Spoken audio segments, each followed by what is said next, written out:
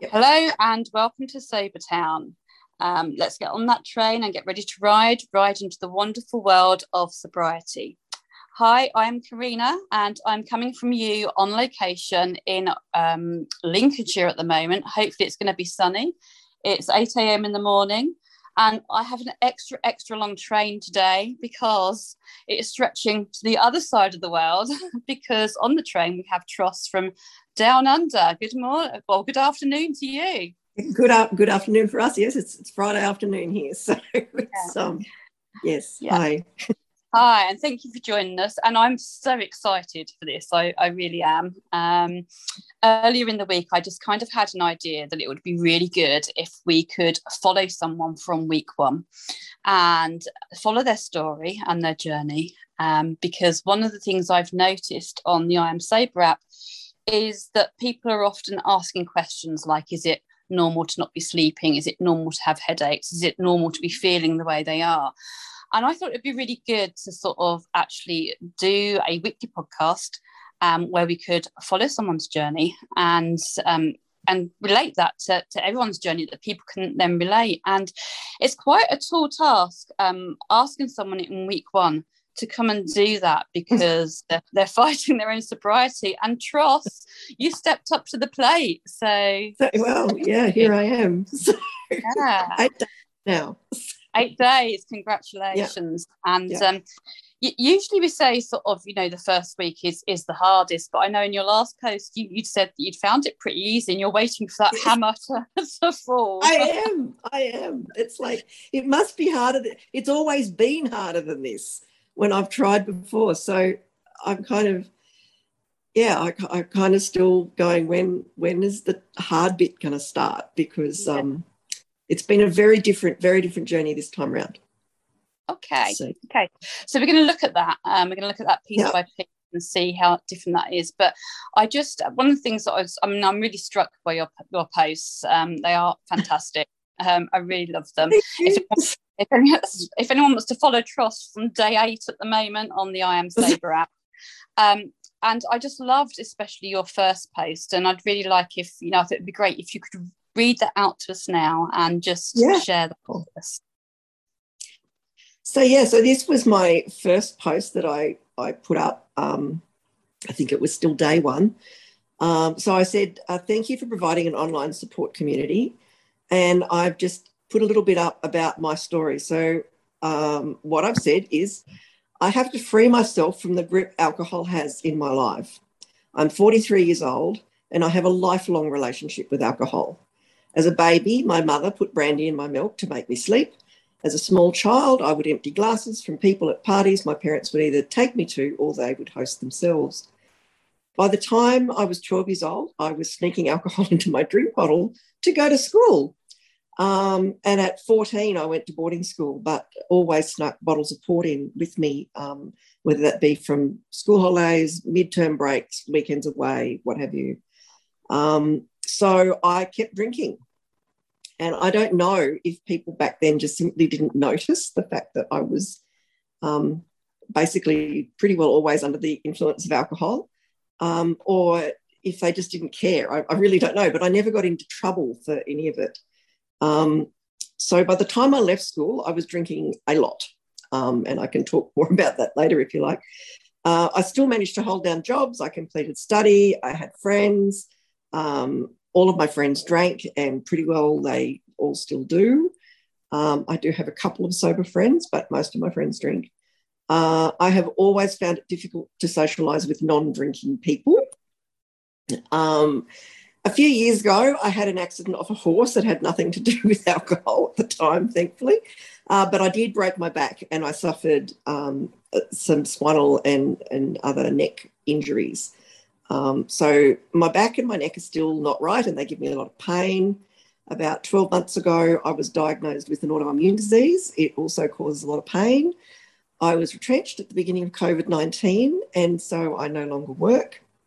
My drinking has slowly been getting worse. So at that stage, I would drink in the evenings. It's the only time that I'm not in pain. So I was very much using it as a method of self-medicating, I suppose. and I was avoiding my life basically until it was an acceptable hour to drink. And so I basically, I'd sort of sleep the day away and then go, oh, well, it's time to get up and start drinking now. I have to somehow control this beast, as I describe it. I have asked my GP and she suggested contacting the community drug and alcohol team. However, I'm concerned that they will want to hospitalise me, which I wouldn't cope with. I'm allergic to benzodiazepines, which I know is the drug that's often used initially in detoxing people in a medical or hospital setting. I also have severe anxiety and depression, so probably that's not helped by the alcohol either. I describe myself as I'm a bit of a wreck, not sure how I'm going to make this happen, but day one is down and dusted. Today, I took out the trash and I walked my dogs. So that was my first entry. Wow. In sober. Yeah. Which I know it probably sounds like taking out the trash and walking your dogs is not really much of an accomplishment, but it had got to a point where that actually was an accomplishment. And in fact, including taking out the trash, also required me to take out all of the recycling, which I always found an incredibly embarrassing thing to do, even though I live in a very isolated area. So nobody actually ever sees you. But, it still means I had to load all those bottles onto the ute and drive it, because I'm in a rural area, drive it, a kilometre up the road to where our garbage bin is, and then offload it all into the recycling bin. And I remember I filled that recycling bin. Our recycling bins in Australia here are quite large, and admittedly it was probably a couple of weeks worth of bottles of wine, but nonetheless, the recycling's a lot lighter these days. So. Yes. Yeah, I remember that. I remember we have to go to bottle banks over here to recycle, because we have to drive somewhere and put them one by one in these little holes in the bottle bank. Yep. And I'd stand there counting £7, £14, £21, for all the money I was spending. We in Australia, we do have those what we call return and earn, but they don't take wine bottles. So wow. They do take beer bottles, however, so that's another subject entirely. My wife drinks beer, and so we have quite a collection of beer bottles. I probably should just donate them to like the men's shed or something so they can get the money for them. I don't know. That's work in progress. That's something you can think of for the future. Like, what am I going to do with these bottles? We don't have return, and like we don't get paid for our bottles. It's just like they're completely recycled. But it's just, I used to count with how much that bottle of wine had cost me and how much I'd been wasting. Wow. Yeah. And it'd often be £120 that I'd spent on these bottles that I'd just drunk.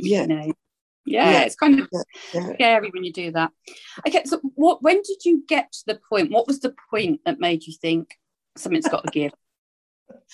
Look, as I say, I have attempted to stop drinking a number of times in my life. The last time I tried to stop drinking was almost 3 years ago, and it was when I was diagnosed with the autoimmune disease, and I was put on to methotrexate. And so I thought, well, I can't drink if I'm taking methotrexate. Like, how much can a liver possibly deal with?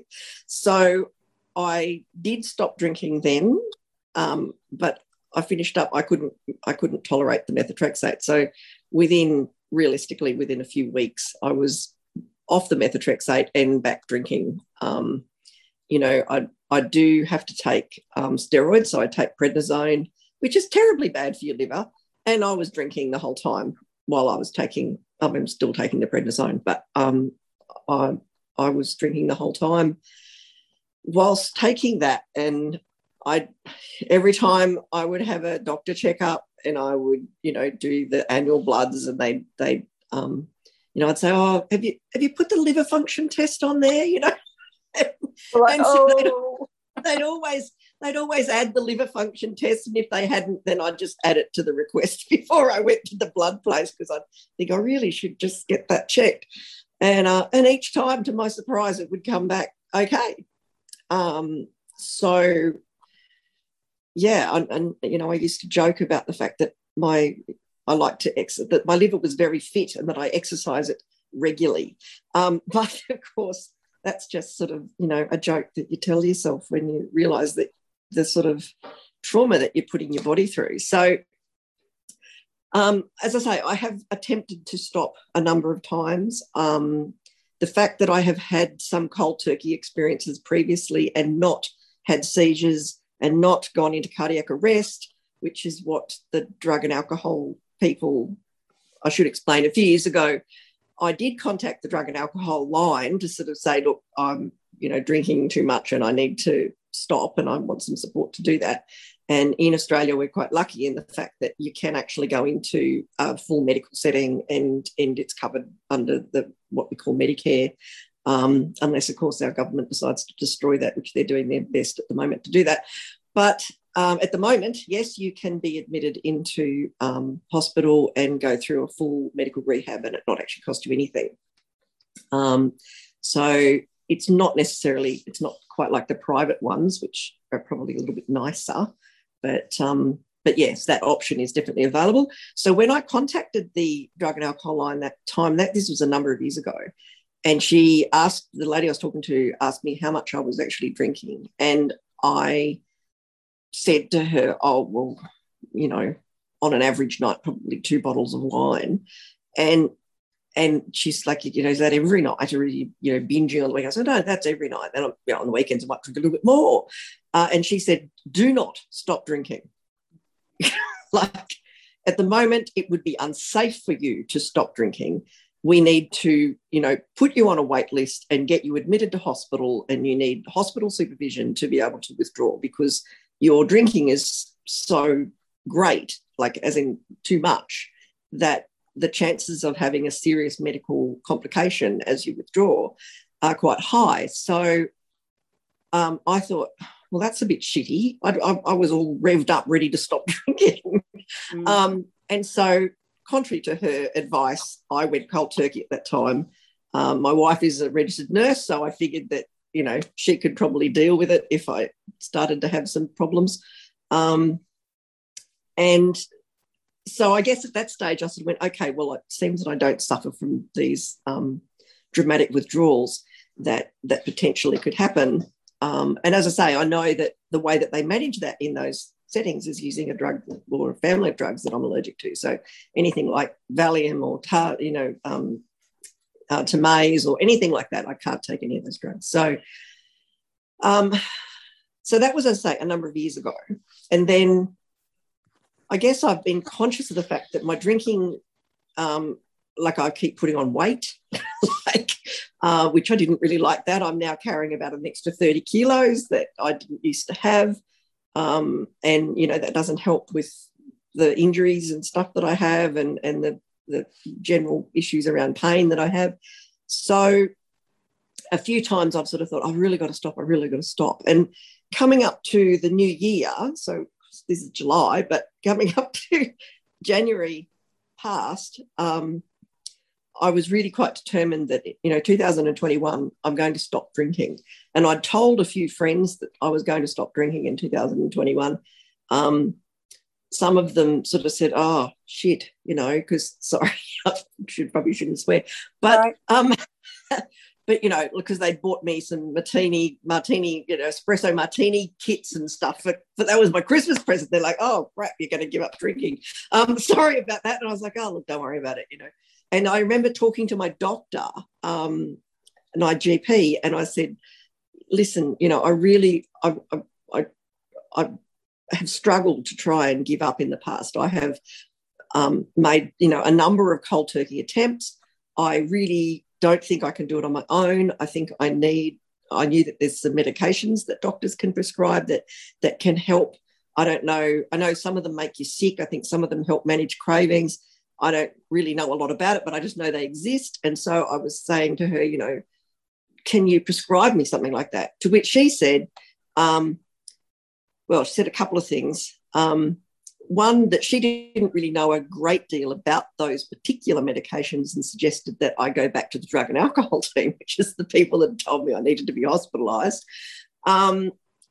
And the other thing she said was, oh, look, don't worry, we all drink too much. And she then admitted to me, as had my previous GP and a previous GP before that, all lady doctors, and all of them openly admitted the fact that they abuse alcohol on a pretty regular basis. So, and they talked about how common it was for women to, we're not sort of down the pub kind of drinkers, we're sitting at home kind of drinkers, but yeah, how common it is for women to be abusing alcohol. And I mean, she didn't tell me that it was okay, but she certainly didn't sort of jump to attention, if you like, and say, oh, we need to do something about this. So consequently, I came into 2021.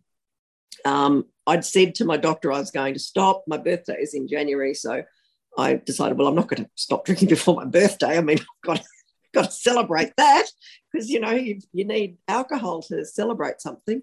So I thought, oh, well, I'll get to, get past my birthday. More than my wife's birthday is in February, so I'll wait until after February. And then by the time that came around, I'd really lost interest in stopping drinking. So interestingly enough, I was thinking about this today, that a New Year's resolution doesn't necessarily have to happen on the 1st of January. You've got the whole year to pull that baby off, And so I thought, the thing that triggered me this time was that I was going in to get my first Pfizer vaccine for the COVID, and having an autoimmune disorder, my immune system can react in unusual and unpredictable ways. And so I thought, I'm going to have this injection. I probably shouldn't drink on the night that I have my COVID injection. And so it started. And so that was Thursday last week.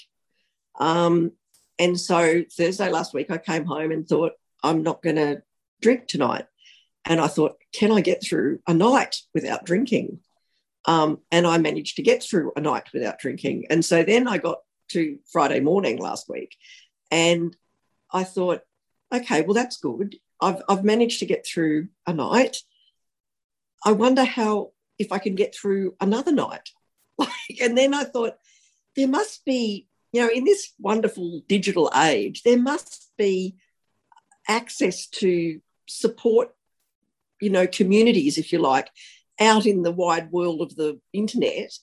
As I say, living in a small regional area, there's not a lot around here. There is AA, not really something that I've ever felt very connected to, I guess.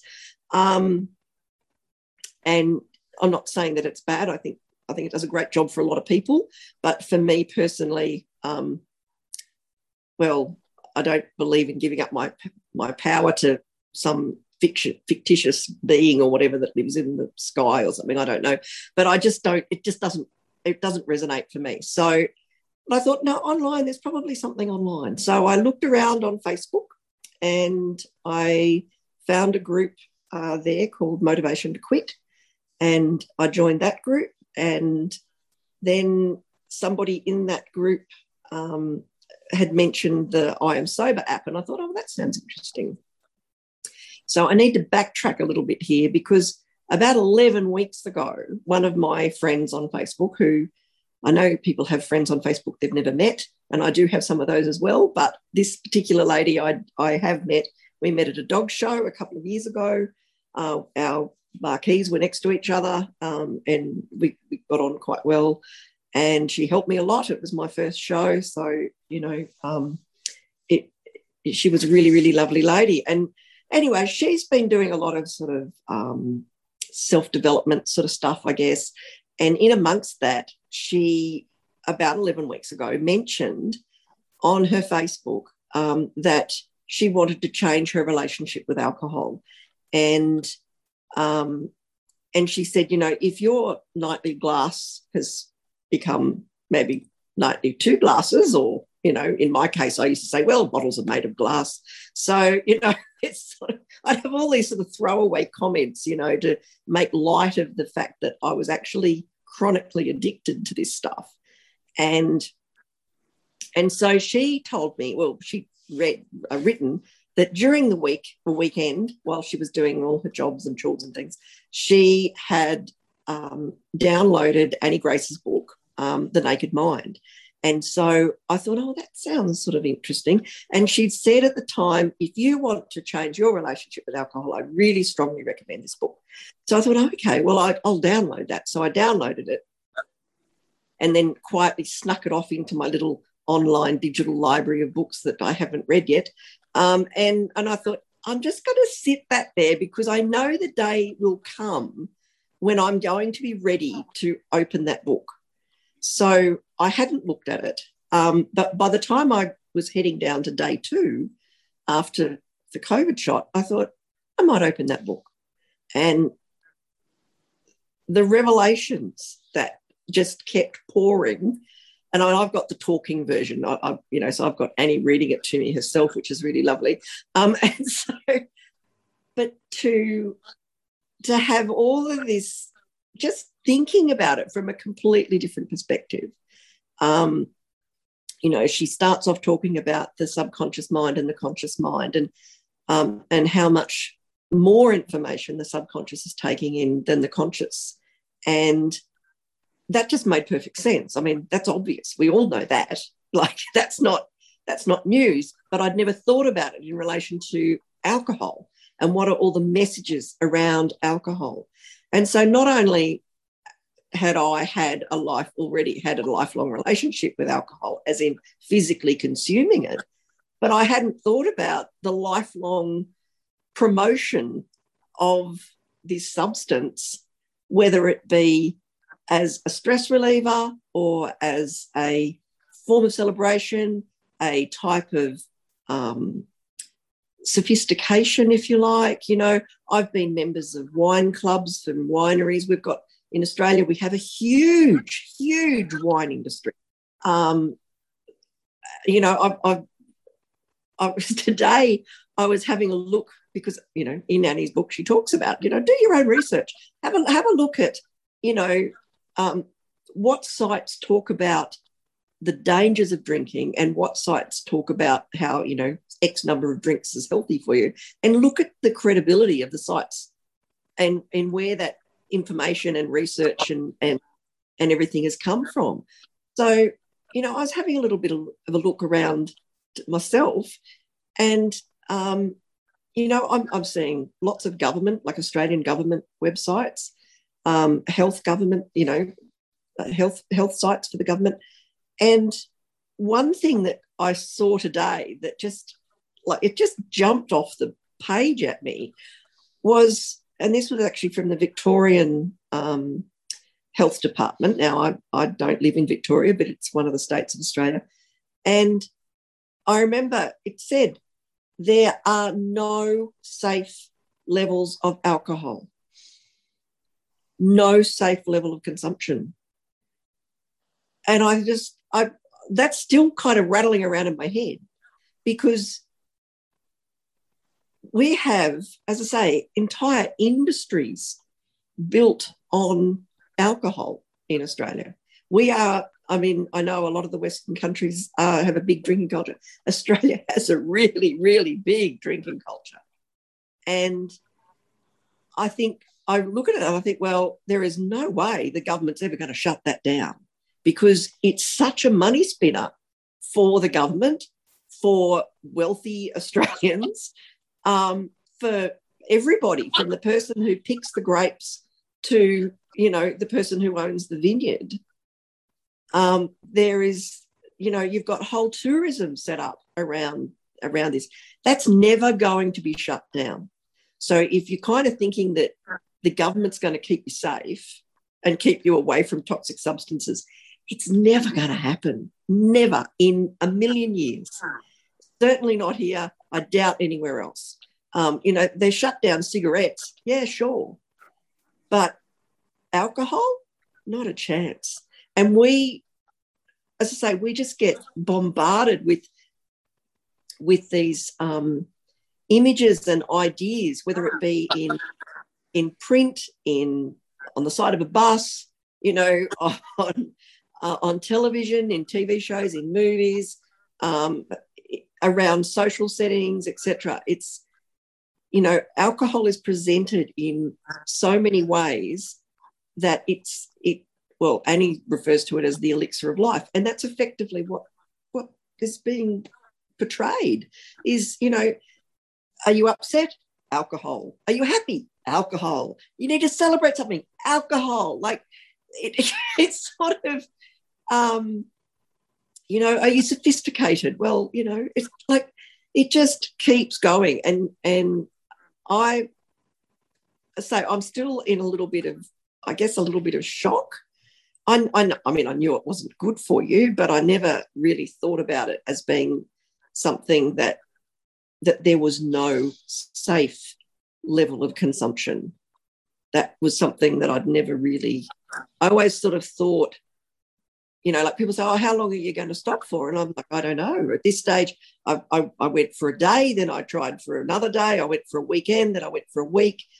I've signed up for what we call Dry July. I don't know if that's something that happens over in the UK as well, but so I'm raising money for the Northwest Cancer Unit, which is out of Tamworth, which is not actually where I live, but my family are up around that way. So they helped my auntie as she underwent her treatment for cancer, and so I thought, well, they're a good grassroots organisation.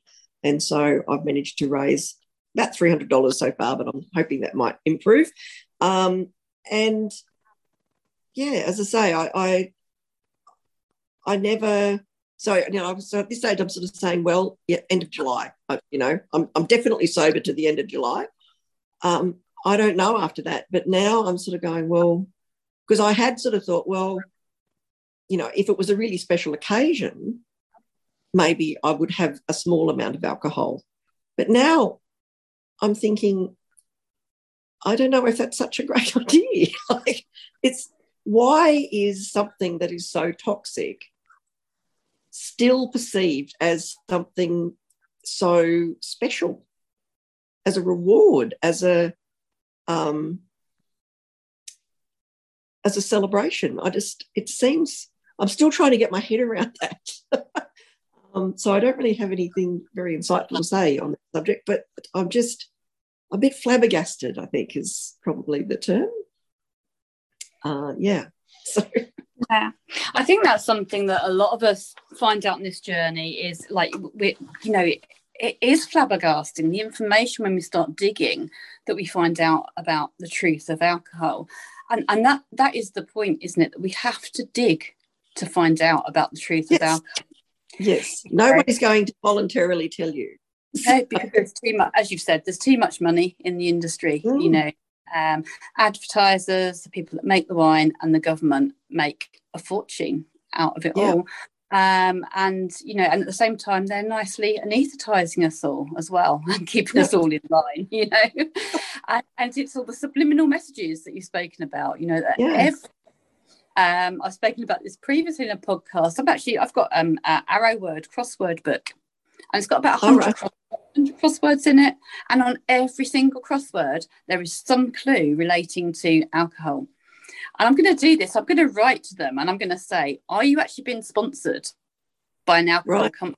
Because, or is it just that it's just so normalised now? As you said, you know, you've had 3 GPs say to you, well, I do that, you know.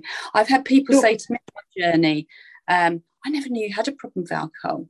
Well, I was drinking a bottle of wine every night for 22 years at least. It got a lot worse towards the end. But actually, is that normal? Is that what a lot of us, I used to work in healthcare as well. You know, that was a normal thing. We'd forgotten what the sound of the kettle was like. You'd come in, you'd open the bottle, and that's normal. And that's kind of the scary thing about it all, isn't it? And I can see that the Annie Grace book, in your writing, in your posts, had a massive impact on you. In the way that you're thinking and, you know, analysing stuff. And And I wanted to look at sort of the different changes week by week in things like your environment and relationship, physical effects, behaviours, thoughts and feelings. And I was thinking, I've already seen in a couple of your posts about how the book itself has, firstly, your behaviour has changed because you're reading or listening to this book. Yeah. Also reflecting a lot on your thoughts and changing differences and looking at that addict voice and what you're doing about it. And there was a couple of examples. One was the barbecue connection that you came up with. Yeah. Yes. So yes, I mean, one of the homework challenges that you get fairly early in Annie's book is to just notice and observe when you have a strong urge, like basically, because it's not something that creeps up on you. It's like a trigger point.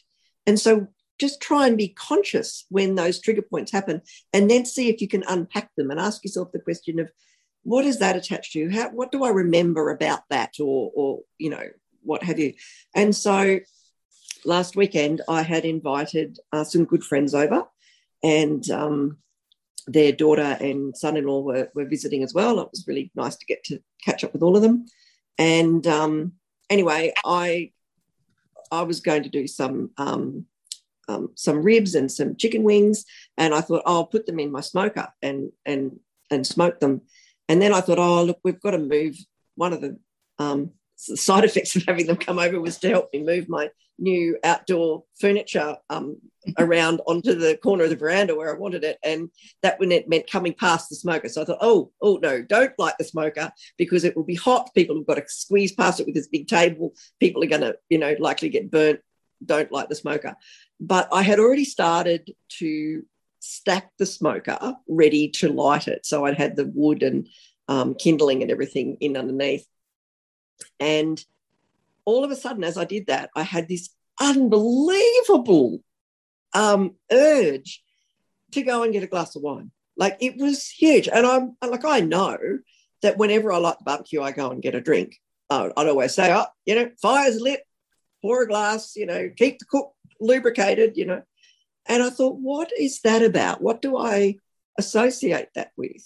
And then I stopped and I thought, when I was a little kid, from probably about the age of 6, we had a wood-fired barbecue out the back of our house growing up, and if we were going to have a barbecue, I would go out, I would scrape the barbecue down, and I would get the newspaper and the kindling and the timber and get everything stacked ready for it to be lit.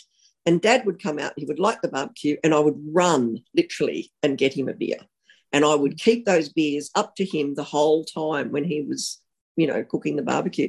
And so I realised that I actually had this almost an imprinted behaviour that I needed to recognise and treat it as it was. So it's like, okay, I understand why I have such a huge urge to go and get a glass of wine, but I don't have to have a glass of wine.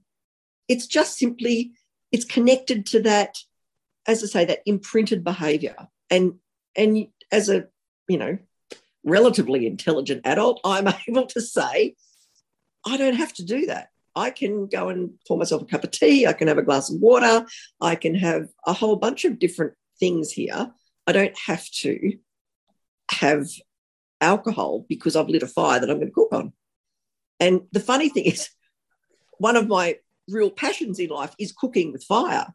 And so it's probably no wonder that I've made those connections. But now it's like I can still enjoy my passion, which is cooking with fire, without having to drink alcohol. In fact, I'm probably better at it if I'm sober and less likely to, burn something. So or burn myself. So yeah, it's sort of interesting. And then I think the following day, I had the mower out, and I'd mowed our dog yard. So we have being on a rural property, it's a little bit different to a normal, residential place. So we're actually on 27 acres, but we've got quite a large enclosure that adjoins our house, which is a safe area for our dogs to go in and out of. And so I'd been in there, I'd mowed the grass, and I came out. And as I came out, I thought, I feel like a beer. And I thought, that's really weird because I don't really drink beer. But then, funnily enough, of course, I've got beer in the house, which is beer that, like the kind of beer that I drink, because the kind of beer I drink is not the same as the beer that my wife drinks.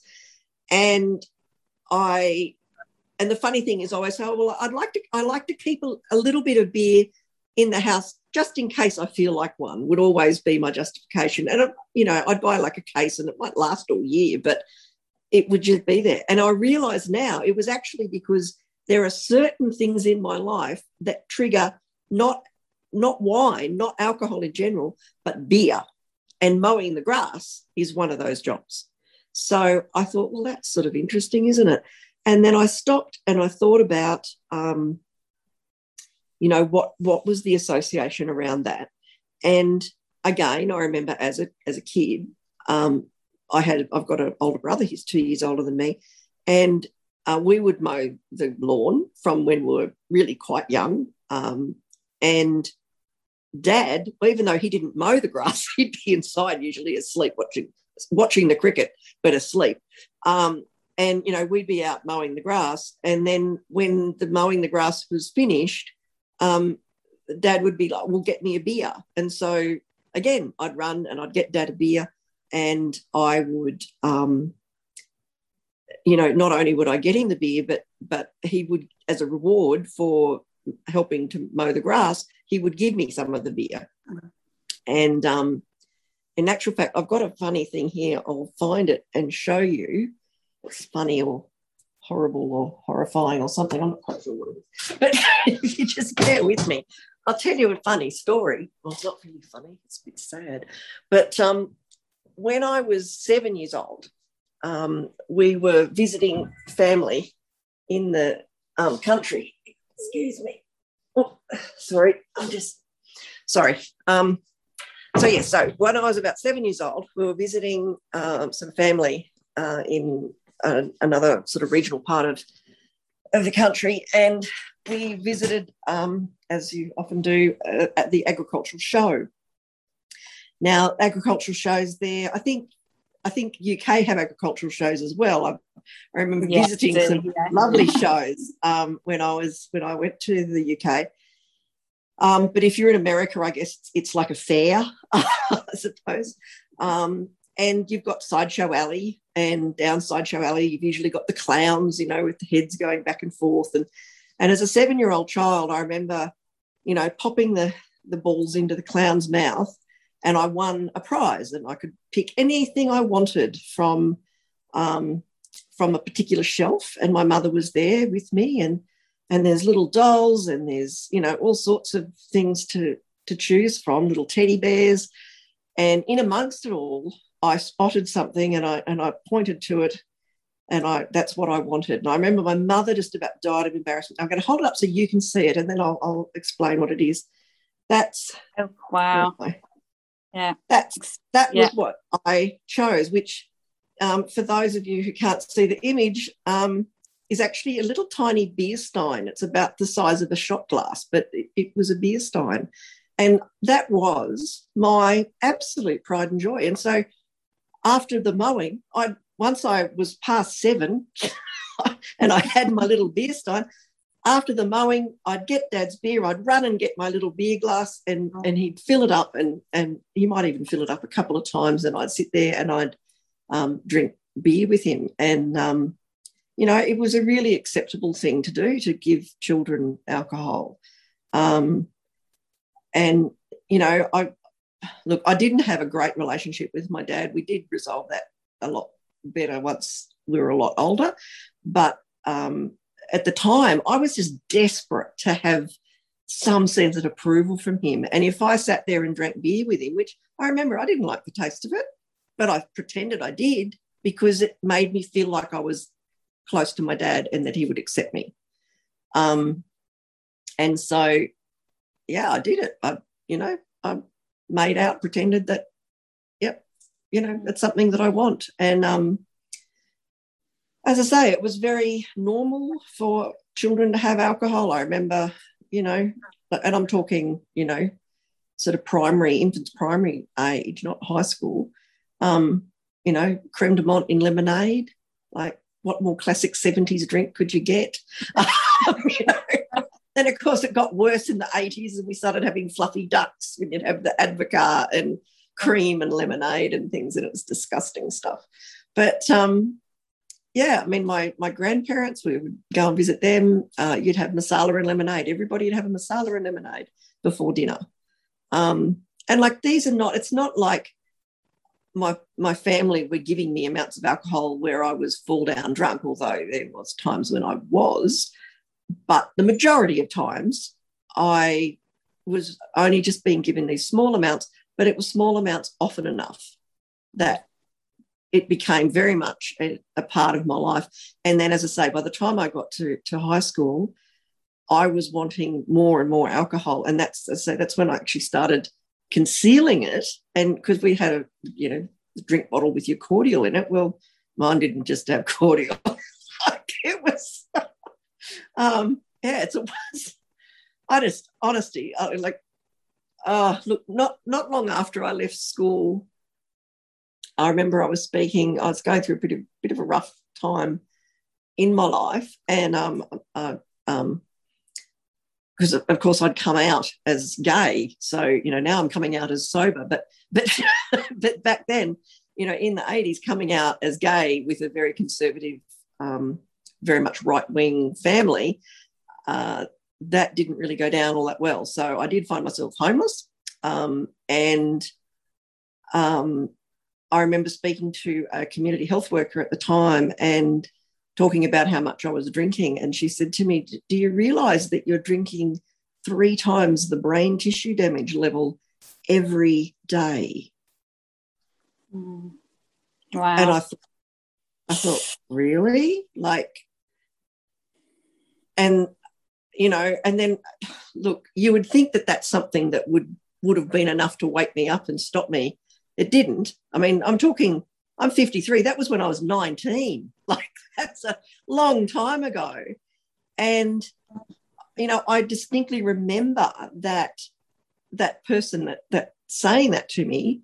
And I remember thinking how shocked I was to hear that. But at the same time, I would make a joke of it. Like, throughout my adult life, I would make a joke about that. And I'd say, gee, it was a good thing I started with such a high IQ, because it was, I had a few brain cells I could knock off and it didn't matter. That was my attitude. It was like really? But we do that, don't we, to distract sometimes from the amount we're drinking, and just listening to it, it's like, not only was alcohol normalized for you, which it is for all of us, our parents who fed us alcohol. I did it to my son.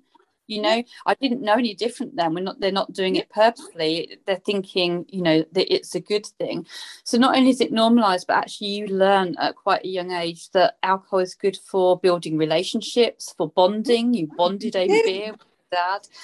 And then also about sort of humor. It taught you humor as well, things to joke about, act about. So as I say, I remember a time I was probably only about 6 years old, and my parents had a party, and I'd been going around. Back in those days, you had the hollow stem champagne flutes. I don't know if you remember those, but the stems would always still have the champagne in them, and I'd go around just emptying out the stems and then going cleaning the glasses and taking them back, and so I used to sort of get around the parties, and I'd sort of empty out whatever was left in a glass if I'd pick it up to clean up, which I'd do throughout the party.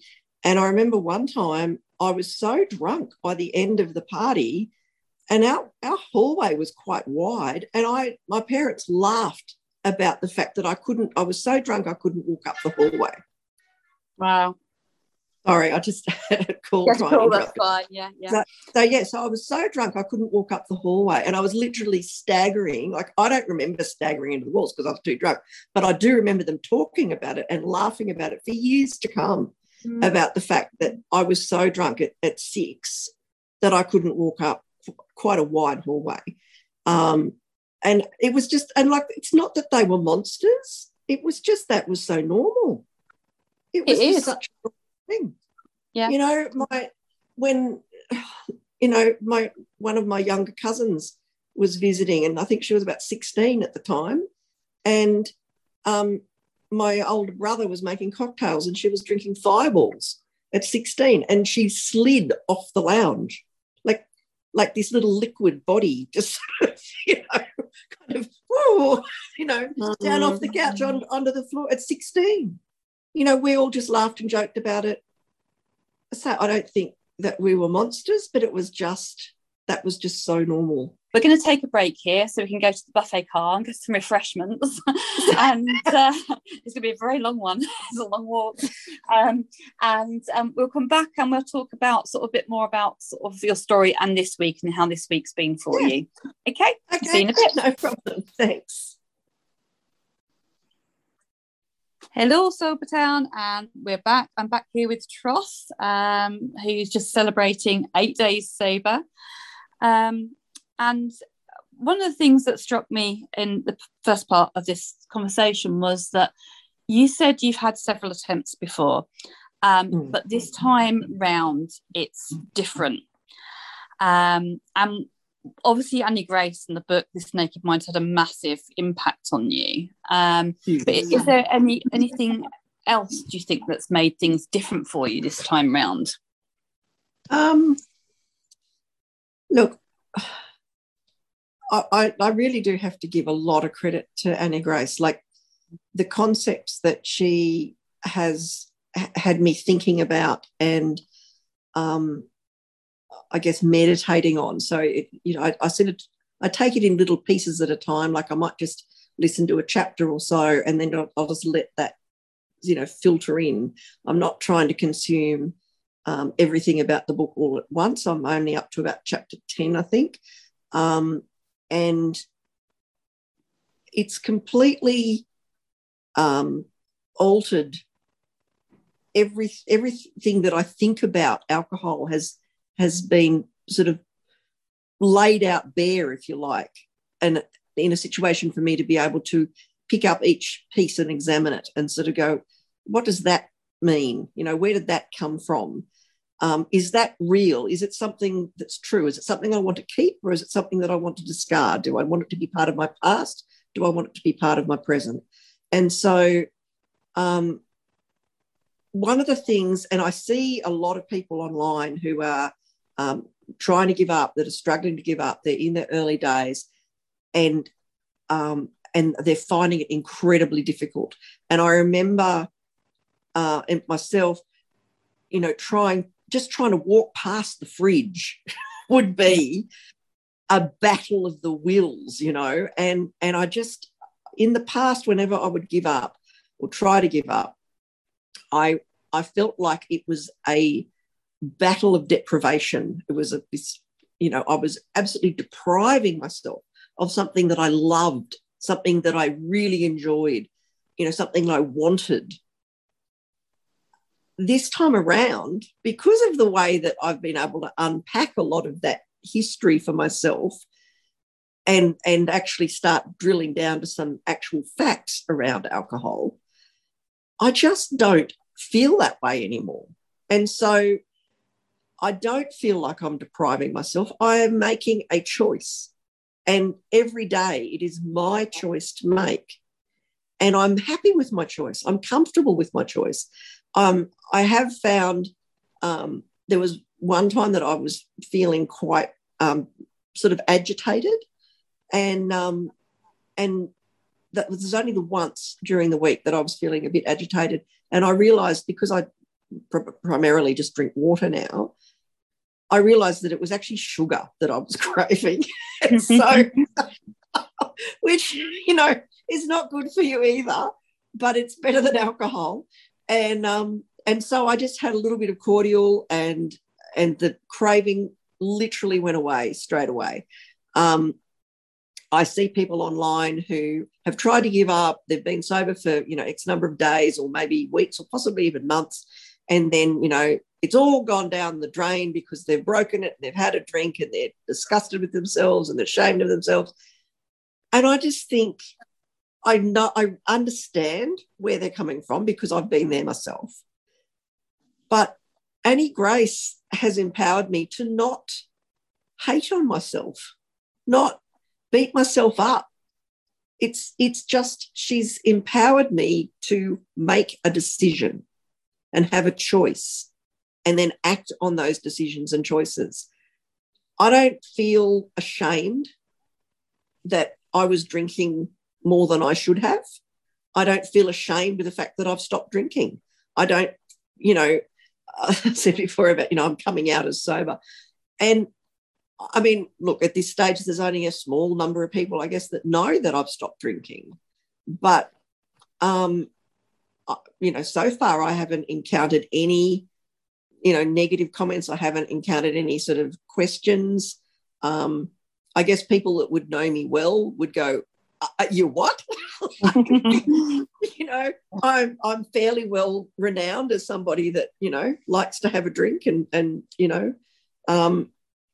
so, yeah, I as I say, I look at these people and I feel like I must be seen as this crazy Annie Grace fan club or something, because I keep running around on these sites going, have you seen Annie Grace's book? You really need to get Annie Grace's book. Like, and I try to reel it in, but then I think, oh, maybe that one person, I didn't say it, I should have said it, I wish somebody had introduced me to this book a long time ago. Yeah, I think we need to be shouting about all those things, all the resources that we learn, because, you mentioned earlier AA wasn't for you, it wasn't for me, it may be for other people. But there are things out there that will be, but we're all different. We're all on a similar journey, we're on the sobriety journey, but it's our individual journey. We need selection of tools, and along the way, we collect that selection of tools. And the earlier we learn about them, the better. And not even, you have lots in your toolkit, because what may work for me one day might not work for me the next day.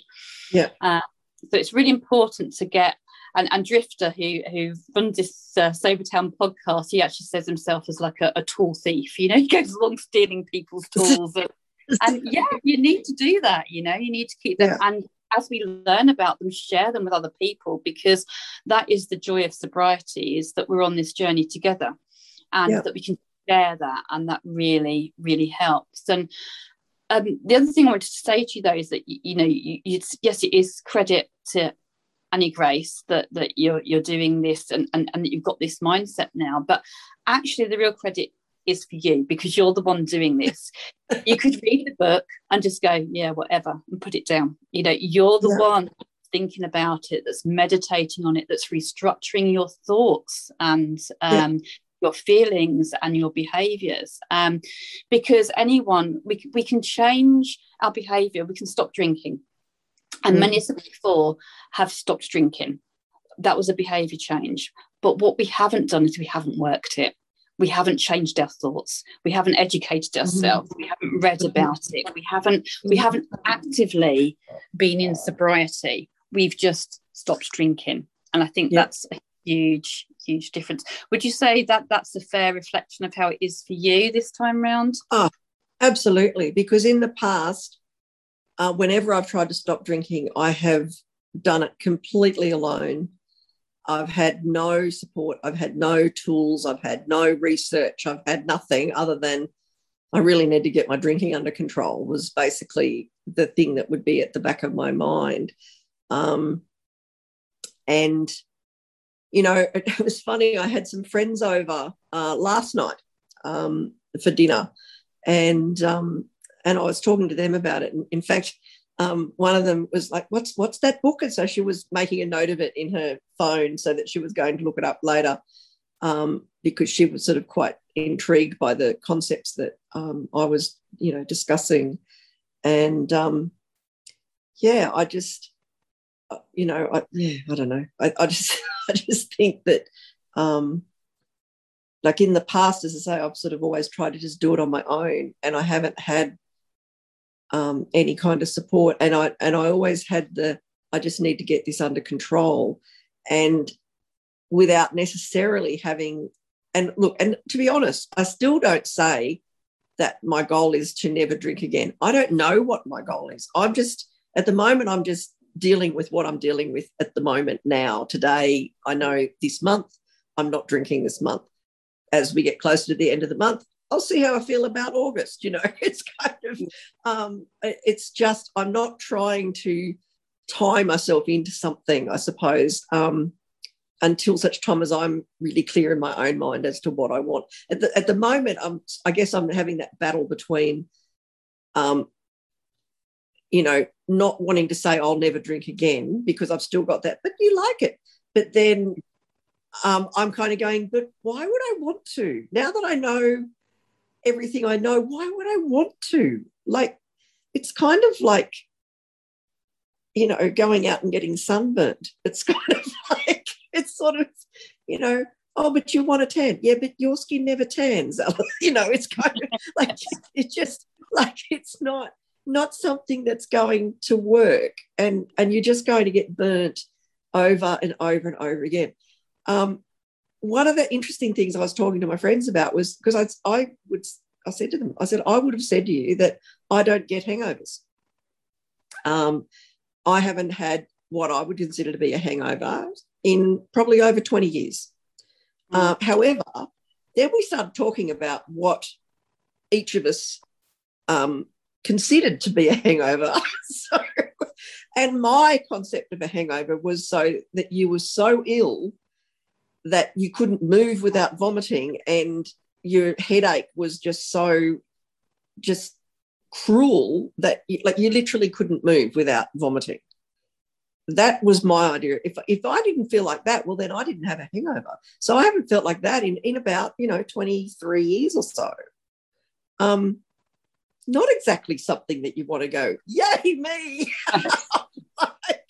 but I, that sort of fog, that numbing sensation, that sort of lethargic experience, I never thought of that as being a hangover. Now I'm starting to question a whole bunch of stuff, like, because I've got these other health problems, and I'm sort of thinking, well, wow, looking back, look, one of my GPs, few GPs ago, small area, you get to see people, there's no such thing as being anonymous when you live in a small community. And so I would see my doctor out at social things, and she would be a fall down drunk. And I'd be sitting there going, oh, that's my GP, great. And she knew how much I drank and never, suggested that I needed to do anything about it. And I was suffering back then, this is going back over 10 years ago, and I was suffering what she described as estrogen dominance. And I was having all sorts of problems with fibroids. I was in agony. I finished up having to have a total hysterectomy as a result of it. And she sort of said, you're headed towards a estrogen-related cancer if you don't, deal with these problems. But she never at one point, never ever said, all this alcohol that you're drinking actually, I can't remember the exact terms, but it causes your body, like in a female's body, it causes the female body to produce more estrogen.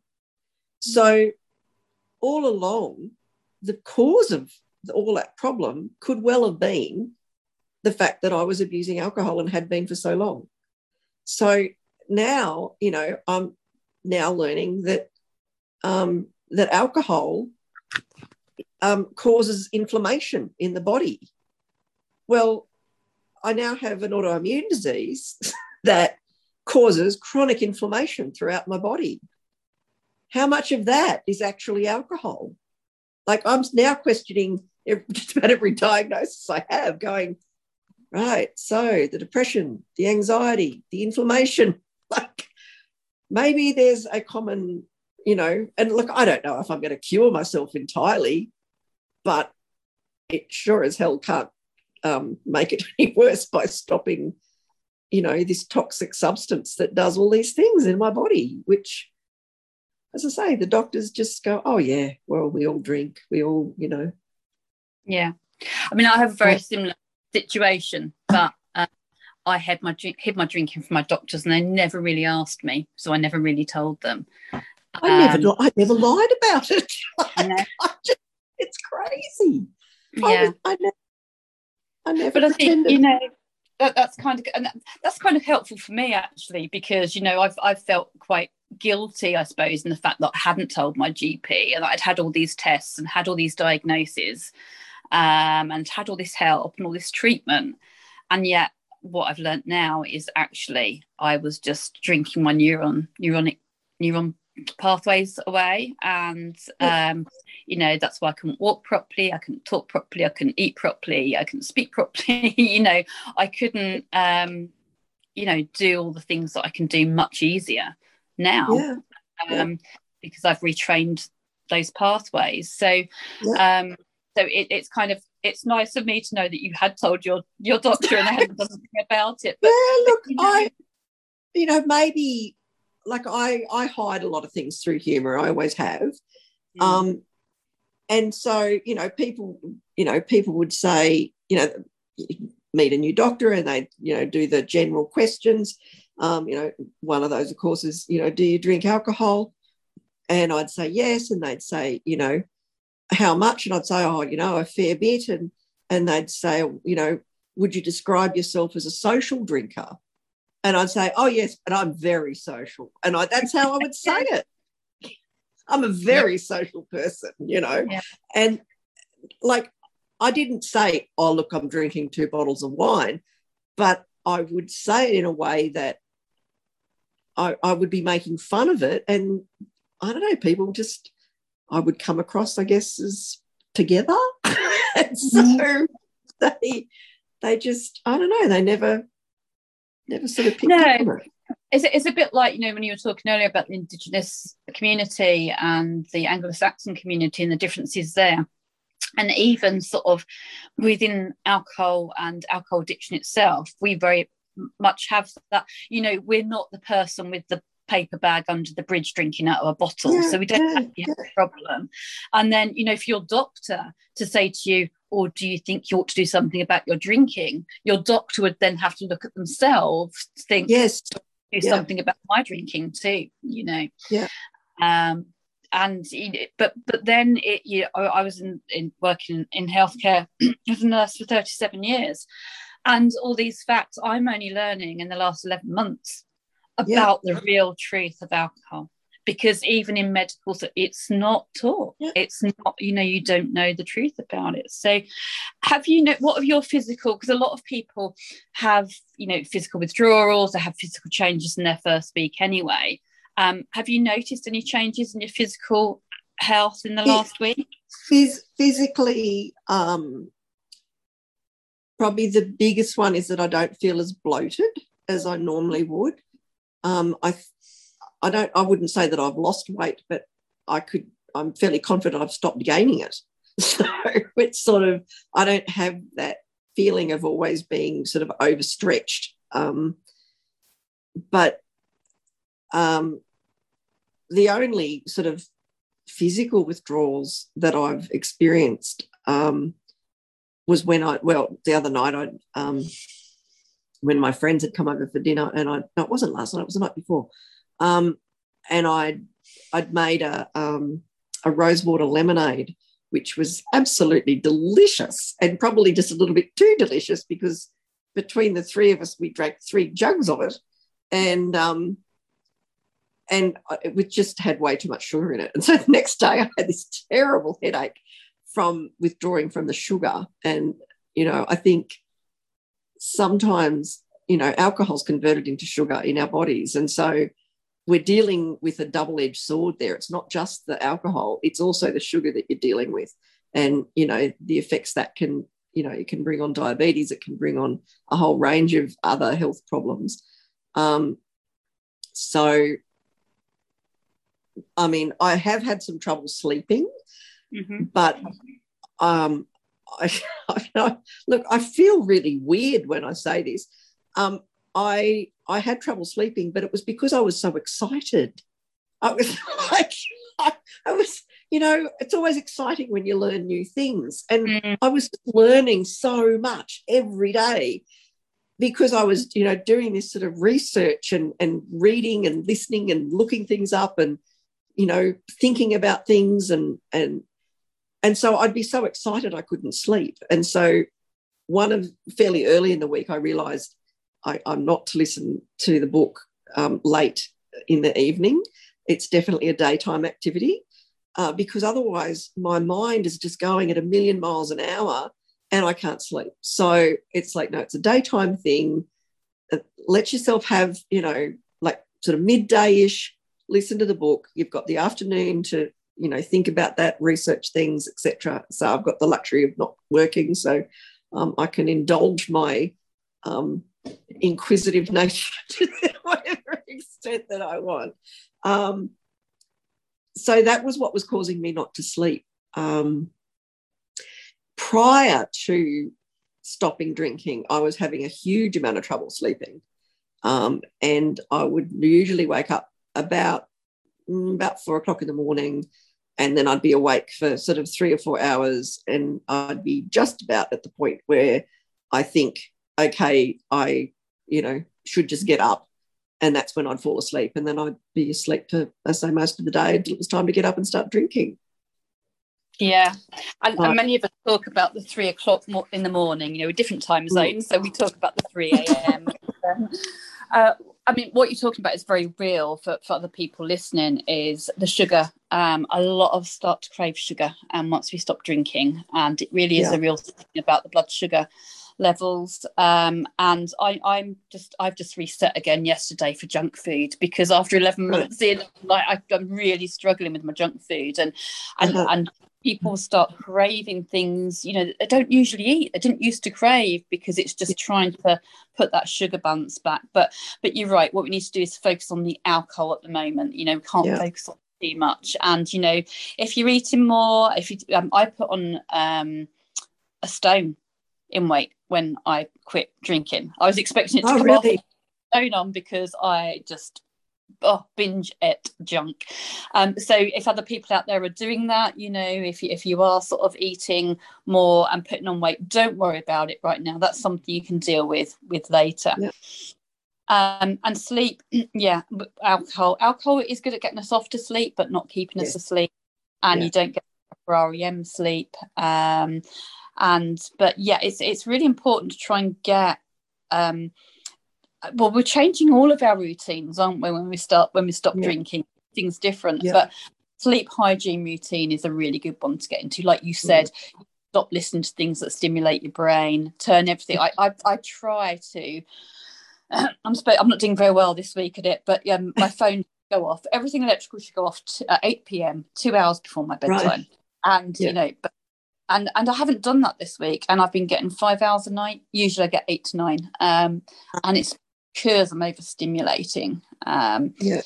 So it's really important to look at your sleep routine. And well, I was having a lot of trouble trying to get to sleep when I first stopped drinking, because of course when I was drinking, that would just knock me, that combined with all the drugs that I've got to take because of the illnesses and stuff. And so I'd be, out like a light, but then I'd be awake in hardly any time at all. But I do take melatonin, which is like a hormone, I suppose, that helps to regulate sleep, and that does help me. I don't think that it's harmful from what I've been able to work out.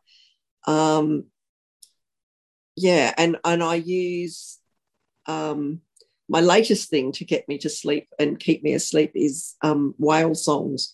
So I turn on Spotify and play the whales kind of in a loop. And there's some, I don't know, it might not work for everyone, but it certainly, I find it an incredibly relaxing sound. And so I sleep quite well with the whales. Although I had a bit of a funny thing during the week. I thought that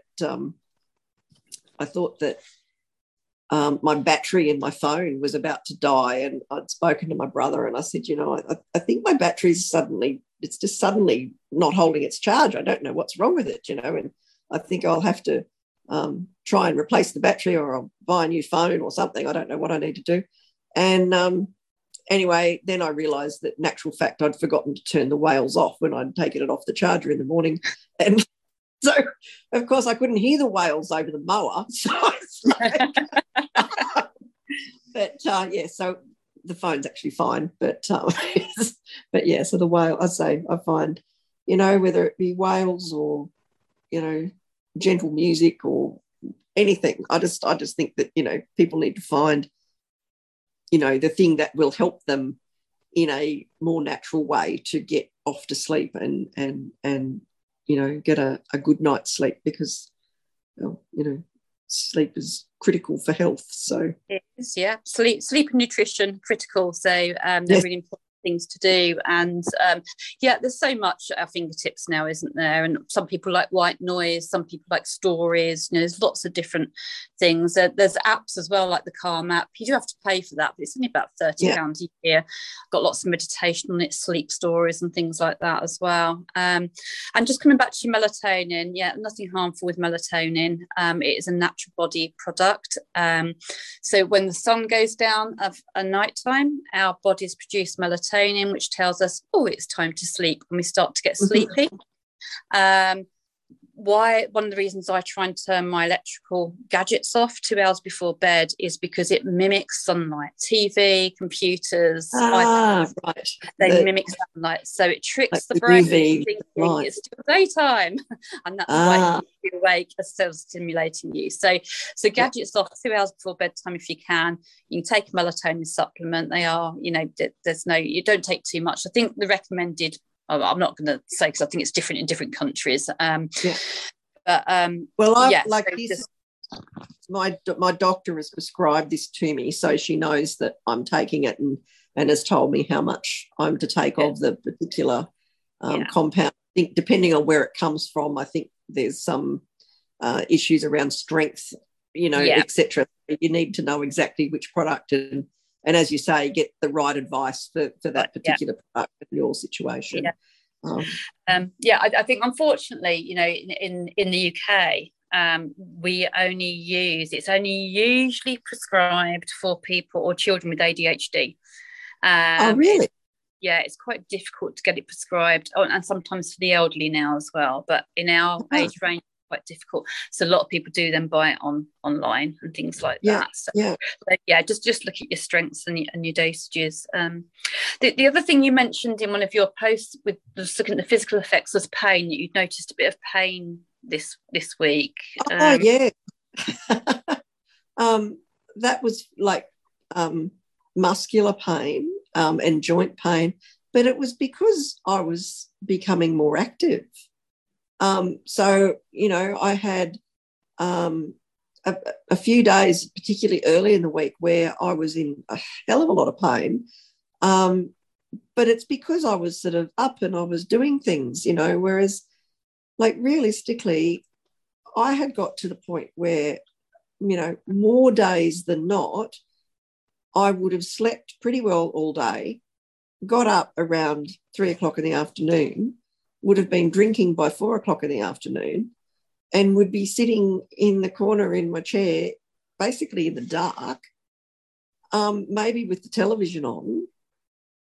And that was the sum. Like, my dogs weren't, they run around because they've got plenty of space, but I wasn't actually actively involved in doing anything. And like, I love my dogs.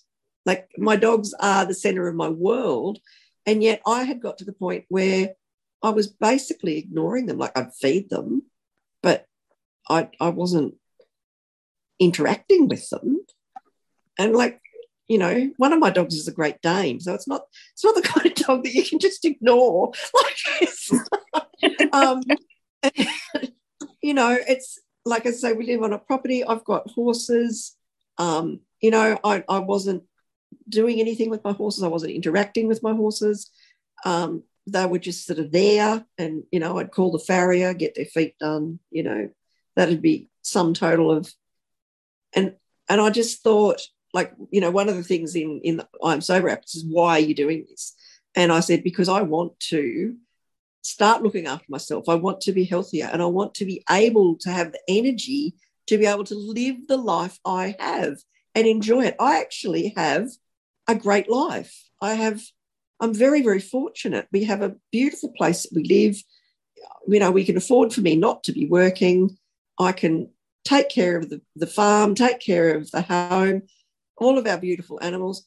And yet, what was I doing? Sitting in the corner in the dark. Like, it made no sense. Like, this is all my life. I've thought, if I could have my dream home, my dream life, this is what it would look like. I've got it. What am I doing sitting in the corner in the dark? Yeah. But alcohol robs us of life, doesn't it? Of everything. Does. Yeah. And so, you know, so once I was, you know, started to not drink, all of a sudden I didn't feel anywhere near as lethargic and fatigued. And so I'd be up and I'd be outside and I'd be doing things. I'd be enjoying myself. I'd be enjoying, you know, having the, you know, as I say, taking the dogs for a walk, doing some training, you know, doing all of those things that I want to do. But because I'd become such a slug, you know, from sort of sitting around and doing nothing, it actually hurt, because all of a sudden I was moving my body. And so at the time I thought, okay, is this a withdrawal pain, like a physical pain from withdrawal, or is it something else? And so I thought, I'll have one day where I'll just relax and not really do very much and see what happens. And, of course, there was no pain. So it was like, oh, okay, this is not withdrawal. This is just because you're actually getting some exercise. Like, you're using your body as it's supposed to be used. Yeah. Oh, my God, you mean you actually walk to the chook house, you know? It's kind of... So, yeah, it's... But it is a journey, and it's a learning. We learn every day something new on this journey. And look at you, just, you know, 8 days ago, you were celebrating putting the trash out, you know. Yeah. You know, now you've made progress already this week into your activities, and we're going to learn. We're always learning from that. And, you know, we have choices. And what came to my mind then was that you always have a choice. We do it one day at a time. That's all we can do. We only ever have today. We only ever have this moment, really. But you always have a choice. You're going to do the Dry July. And for other people as well that aren't aware of this, Annie Grace does a 30-day experiment, which you can do any time of year. It's all online. It's all free. Just sign up for the 30-day experiment. And it's with that in mind, with that, well, you know, you're not necessarily giving up life. You're just going to do this experiment for 30 days and see how you feel at the end of it. But at the end of that 30 days, or at the end of this week, or the end of next week, or day by day, you have the choice to pick up a drink and go back into that chair in the corner, or to live the life that you're living right now. Yeah, that is your choice. And you know, but it's good. I mean, Polly, who I podcast with on the Happy Hour, she has a wonderful video. It just maybe you remind me a lot of her, actually, about all your education and absorbing everything. She describes her going down rabbit holes of like information and learning, and just, you know, if it's only a question that I have to ask, she's on it, you know, and she'll learn about it straight away. And but she describes that at the end of her journey, she was like just at the bottom of a well. A well in the dark, looking up, and she had to clamber her way out of that well, and there's no way going back in that well. You can never get complacent. We always say, I mean, Polly's a year now. It should be 13 months tomorrow, actually, and I'm just coming up 11 months. We both know that we never want to drink again. We never want to go back there. But we can't say that we never will. But it's actually now that is a horrible, scary thought to me now. It makes me want to cry. The thought that Right. I might pick up a drink again fills me with dread and fear, and that's what keeps me going. But you can't get complacent. But it's about knowing we always have a choice of what to do. For me, my mantra is not another sip, no matter what, because if I was to have one sip, that would be it. And I could not do what all these other amazing people do when they reset. I've seen people reset. My heart goes out to them, but I'm in such awe and admiration of them, because if I was to take another sip, I would be right back there. And you know, and when you described about your sitting in the dark in the corner, that reminded me of Polly's well a bit as well. You know, and we have a choice to go back there if that's what we want. And I think the fact that it is a choice, that's the thing that helps me every day. And like, you know, and so I've got people around me who still drink, and it just doesn't bother me. You know, my sister has, we built another house on our land for her, and so she lives on this property. I was at her place last night. She was having sort of wine spritzers, and the funny thing is I quite like wine glasses. So if I'm having, you know, a glass of like the lemonade or something, I'll drink it out of a wine glass because I like the glass. And so I was drinking my lemonade at her place, and we had the same glass. And she'd left her glass in the dining room, and I had my glass in the kitchen. I went to pick up my glass, and she went, "Oh, just make sure that's is that sure that's yours? You know, just make." And I sniffed it. I said, "I can smell the rose water, like that's." But I appreciated the fact that she was, you know, caring enough of my decision and my choice to say, you know, are you sure that you've got, you know, I don't want you accidentally drinking some alcohol when I know that you don't want to drink alcohol. So I feel lucky in the fact that I'm supported by the people around me. But by the same token, I sort of say to them, if you want to drink. Like what you do is your choice. It's your decision. What I do is my choice, my decision. You know, I'm not going to tell you what you should do, and you don't tell me what I should do. and we leave it like that, you know. Yeah. And so far that's working well for me. Hopefully it continues to work well for me. Yeah, I think sort of communication is key. Communication is key with family, with friends, with people around you, letting them know. I mean, not everybody feels able to do that. Not everybody can tell people about their journey, but if you can, then it's really important to talk about it.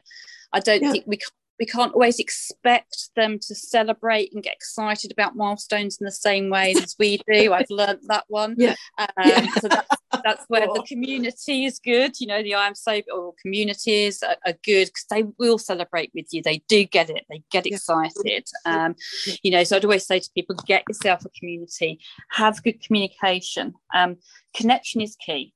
As many of us have discovered at the end of our drinking, as you were, you're doing it in isolation on your own, and connection is the opposite of addiction. And you know what? It's as my journey goes on, I seem to notice much more around me, and it's kind of like the universe is always giving me messages. And I'm on location at the moment. We're on tour around the UK on our bikes.